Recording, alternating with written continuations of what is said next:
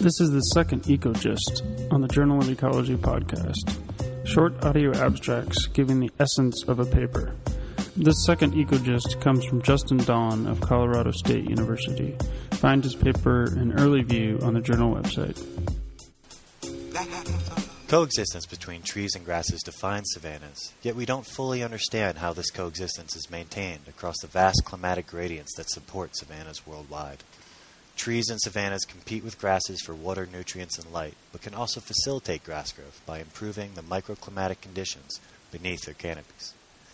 The balance between these competitive and facilitative mechanisms creates a net effect of trees on subcanopy grass growth that shapes savanna vegetation structure and determines the relative abundances of the grasses and trees depended on by adjacent populations for fuel and grazing fodder. We analyze data from empirical studies from savannas across the globe to understand how the balance between competition and facilitation of trees on savanna grasses changes with abiotic conditions, particularly annual rainfall.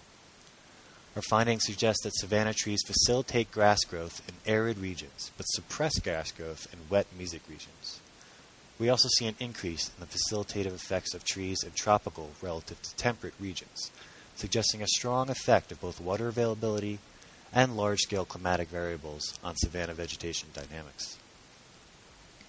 These findings contribute to our ability to understand and predict the reaction of savanna vegetation to a changing physical environment and can help inform management of savanna systems in order to optimize the yield and sustainability of ecosystem goods and services critical to the livelihoods of local communities.